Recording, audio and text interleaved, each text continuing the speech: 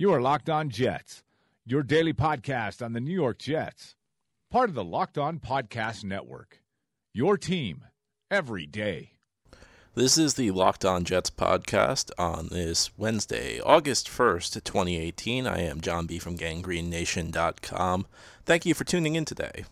If you like the show, subscribe to it on iTunes or Spotify, and leave the show a good review in iTunes. We certainly appreciate it if you do so. Well, the Jets, after a very exciting Monday, were off on Tuesday. It was a scheduled off day in training camp, so everybody had a chance to catch their breath after, of course, the excitement of Monday of Sam Darnold finally signing, ending his 3-day holdout, and taking part in his first practice. And the Jets now move forward on this exciting new era. Today, since we don't really have much to talk about, there was no practice yesterday, I'm going to talk a little bit about training camp in general. And I think really training camp gets overanalyzed. A lot of the things that people focus on are not that important, and that's where that's going to be the topic of our discussion. I'm going to give you 5 things that you really should not go overboard with when you hear about them in training camp. So we'll jump on right in. And the first thing I think you should not go crazy about when you hear about a report from a training camp practice, and that's that a player is getting first team reps. And this is something that always raises eyebrows, and I'll admit, hey, I'm guilty of it too. I sometimes read too much into hearing some players getting first team reps in training camp. And there are instances where it's important because the starters get first team reps. So if a guy is getting first team reps, it's possible that he's stepping into the starting lineup, and that could be a sign that the team's making a change, but that's not necessarily the case. And again, this is something I'm probably as guilty of this as anybody, of reading too much into that. Sometimes the coaching staff is just giving a player an opportunity to show what he can do. They want to see. Sometimes they just want to see what they have. They want to put a player in a situation where the competition's maximized, where he's going to go up against the best players he can in practice. So there are instances where that's the case, and sometimes the player falters. I always go back to 2 years ago, and this has become kind of my go-to warning about training camp. I remember 2 years ago there was all the talk about Jalen Marshall, who was an undrafted free agent, getting first team reps with the Jets, and he actually did have a role carved out for him at the start of that season, the start of his rookie year, but he did not take it and run with it, and now he's an afterthought. He's a guy. He's kind of a footnote in Jets history. He's a guy who really never amounted to much as a player. I go back to 2 years ago, and I heard about how the Jets were set for the future at wide receiver now because they had undrafted free agent signing Jalen Marshall, they had undrafted free agent signing Robbie Anderson, and they had 7th round pick Sharon Peake. They had these 3 young great receivers. Well, you know what happened? Only one of the 3 has actually panned out, Robbie Anderson. So just goes to show you that sometimes these training camp reports don't they don't predict the future as well as we want them to. And I think that's just a warning. It's kind of a warning sign to all of us. Let's not go overboard in declaring somebody the next great player because they flash a few days, because they flash early in training camp, or they're playing with the first team. Dylan Donahue last year was getting, if you remember, he was getting some first team reps. Really did not amount to anything. It's one thing to get first team reps. It's another to actually do well with them and earn a starting spot. So just because a player is getting first team reps does not mean he's going to be a starting level player, and certainly doesn't mean he's going to be a contributor. Now let me give you the second thing I think you should be wary of if you hear in training camp, and that is stats compiled from quarterbacks. And this one might seem a little odd because you might be saying, well, geez, John, that's production. How can you dismiss it? Here's the issue with the stats you get from the quarterbacks, and there's always a beat writer or two who keeps track of these things, and they'll tweet out that they'll tweet out what the numbers the quarterbacks posted in a training camp practice, and sometimes they'll compile it over every practice in training camp. The issue is that they usually only give you the completions and incompletions. So they'll give you, this many completions, this many incompletions. This is the completion percentage. So you can do the math and figure out the percentage. There's a big problem with that, though. Those numbers are pretty meaningless if you don't talk about yardage, because if you can complete 5 for 5 and get 0 yards if you're just dumping it off, checking down every play. So that's the problem there, is that it doesn't really tell you much about efficiency. If you're attempting passes down the field, your completion percentage is going to be lower. If you don't give us the yards gained, which is, I don't think it's possible for a beat writer to compile a yards gained. I think that's just too much work, to be honest with you. You're going through these things live, and you don't get the benefit of replay in these training camp practices. So I'm not blaming them for it. I'm just saying that, if you're talking just this many completions, this many incompletions, it's not very valuable. It doesn't really show you a whole lot. So it's not, it's one of those things that you're starved for information. So you're just looking for anything you can find about about how the quarterbacks are playing.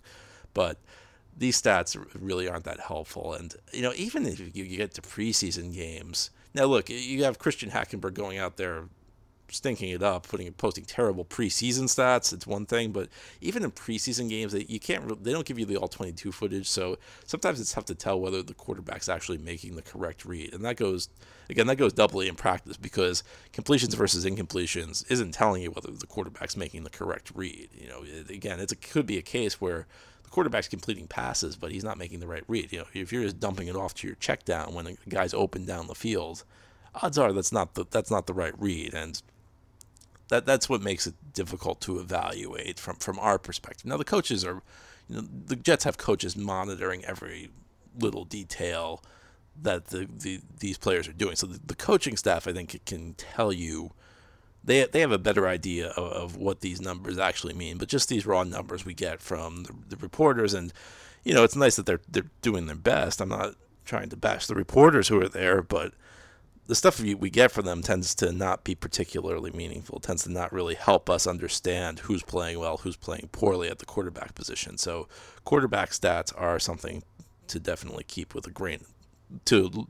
take a grain of salt when you look at with a grain of salt as we progress through these training camp practices.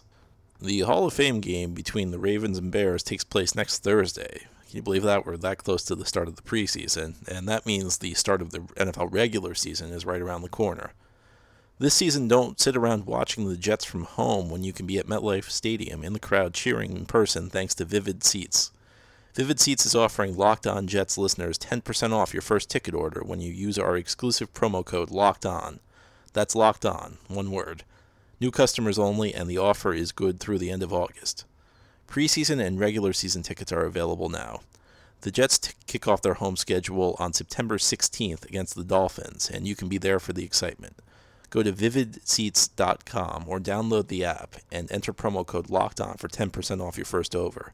The offseason is over now, the NFL is back, and Vivid Seats wants to help you get to the game. Now let's talk about our third thing to avoid from when you hear about training camp. Third thing to avoid getting overly excited over in training camp. And what I'll say is bottom of the roster production. And what I mean from that is sometimes people get a little too excited when they hear some backups playing well. Again, sometimes if we go back to our first point, sometimes it's back. Sometimes people get excited when they hear somebody's moving up to get first team reps. But just in general, if you're hearing a guy who's maybe a marginal type player, somebody who you're not expecting much from, that he's strung together a couple of good days of practice, you get overly excited. And the reasons to kind of temper your enthusiasm for these guys there are a couple. There's a couple reasons for this.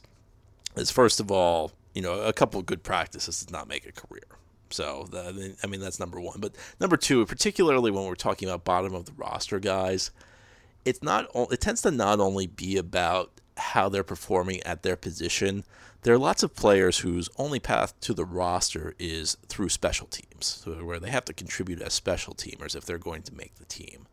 And I have this argument every preseason, it seems, where like some third string wide receiver will have a big game. They'll put together a big practice or a big preseason game, and people will say, "Oh, this guy's got to be on the team. This guy's got to be on the team."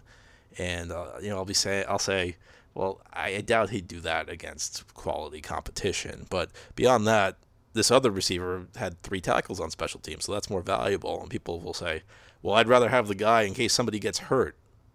Well, what happens is, if somebody gets hurt, that guy's not going to produce at the same level. The guy who put up the big game in the big game or the big practice, he's not going to produce at that same level as the starter. So, it's kind of a moot point. These guys are typically not going to get on the field anyway, though.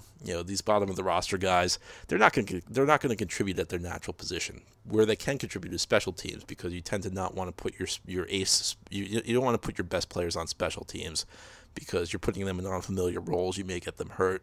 So if you're a bottom of the roster guy, your ticket to the roster, your ticket to the 53-man team, to making the team on opening day, can be through special teams, which minimizes the impact of what you're doing at your natural position. Because again, you're not going to get much playing time at your natural position.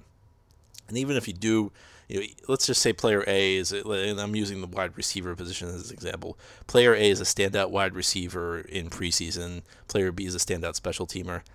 I think once you get to the regular season, if you put either of those guys at wide receiver, odds are there's not going to be a big difference in production. Player A is probably just doing it because he's feasting on backups, so he's not going to be that productive of a guy. So I think the whole thing becomes kind of moot. People focus too much on production from these guys when they're not going to produce at that level in the regular season. Where they may produce on the same level as if they show that they have skills on special teams. That's really the ticket to the roster for those guys. That's really the path to the roster for those guys. So I think one thing to avoid when we're talking, training camp and preseason is going too crazy over these results from these third string guys, how their production at their natural position. Because again, the special teams are more important for those guys. Now, the fourth thing to avoid going crazy over, and this one's actually pretty important. This is something I did not appreciate. I'll be honest, I did not appreciate this until a couple of years ago when I started going to Jets training camp.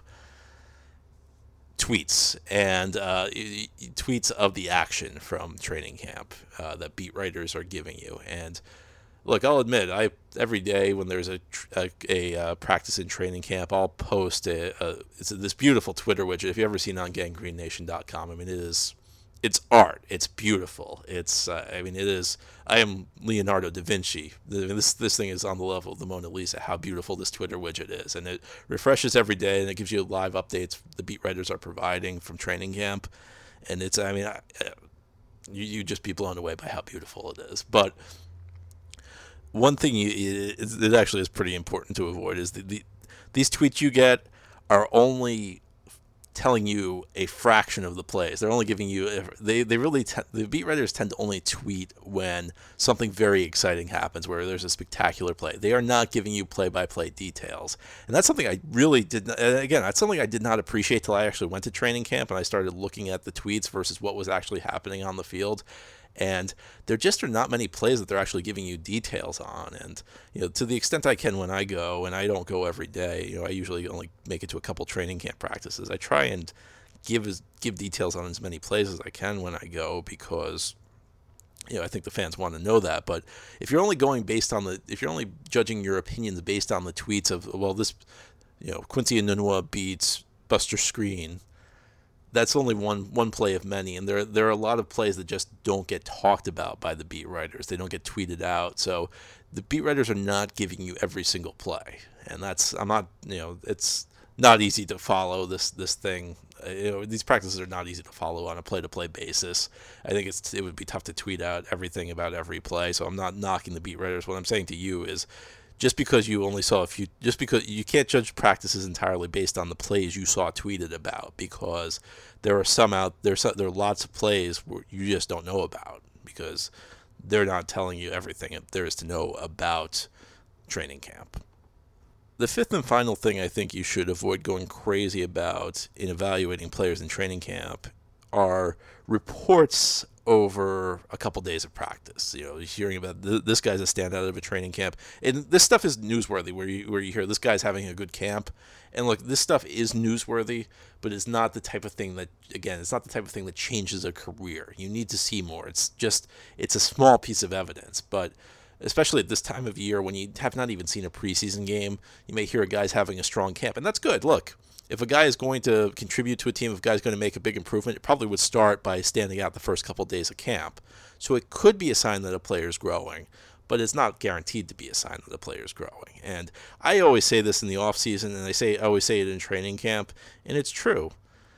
We are so starved for information because we have just gotten so little Jets news over the last couple months that we tend to overblow any small piece of news that we get.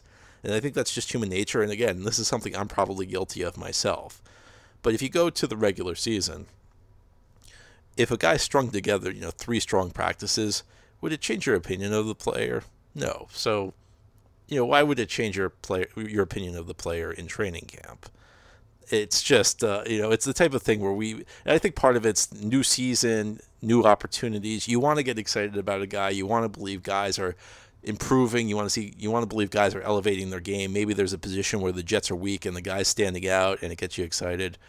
But you have to wait and see. And part of this is also the fact that it's possible in training camp that a guy's having a strong camp because his competition's not playing very well. I go back 2 years ago where you heard about the great camp Ryan Clady was having at left tackle. Well, the thing was he was going up against Lorenzo Mauldin a lot, and as it turned out, and if based on Clady's play in the regular season, it probably was a case, and Mauldin's play in the regular season, it probably was a case where Mauldin was just probably not that much of a challenge for Clady. It wasn't necessarily that Clady was playing great. So there's a little element of that as well. So you have to take this stuff with a grain of salt. You hear a guy is having a couple good practices, that's a good sign. Listen, it's better than the alternative. And if they're in a scenario where a guy is going to make a big leap, it would begin with strong practices in training camp. But a couple strong practices at the start of training camp is not necessarily indicative that a player is about to make a big leap. So and I know I wish I was ending on a more optimistic note, but it's just something to keep in mind as you evaluate. Doesn't mean that it's meaningless, but doesn't necessarily mean that it's meaningless, but also you also have to understand that these things are not necessarily the most meaningful in the world. Thanks for listening today. This has been the Locked On Jets podcast, part of the Locked On Podcast Network. If you enjoy the show, subscribe on iTunes or Spotify, and leave the show a good review in iTunes if you do enjoy it. Have a great Wednesday. We'll be back again tomorrow.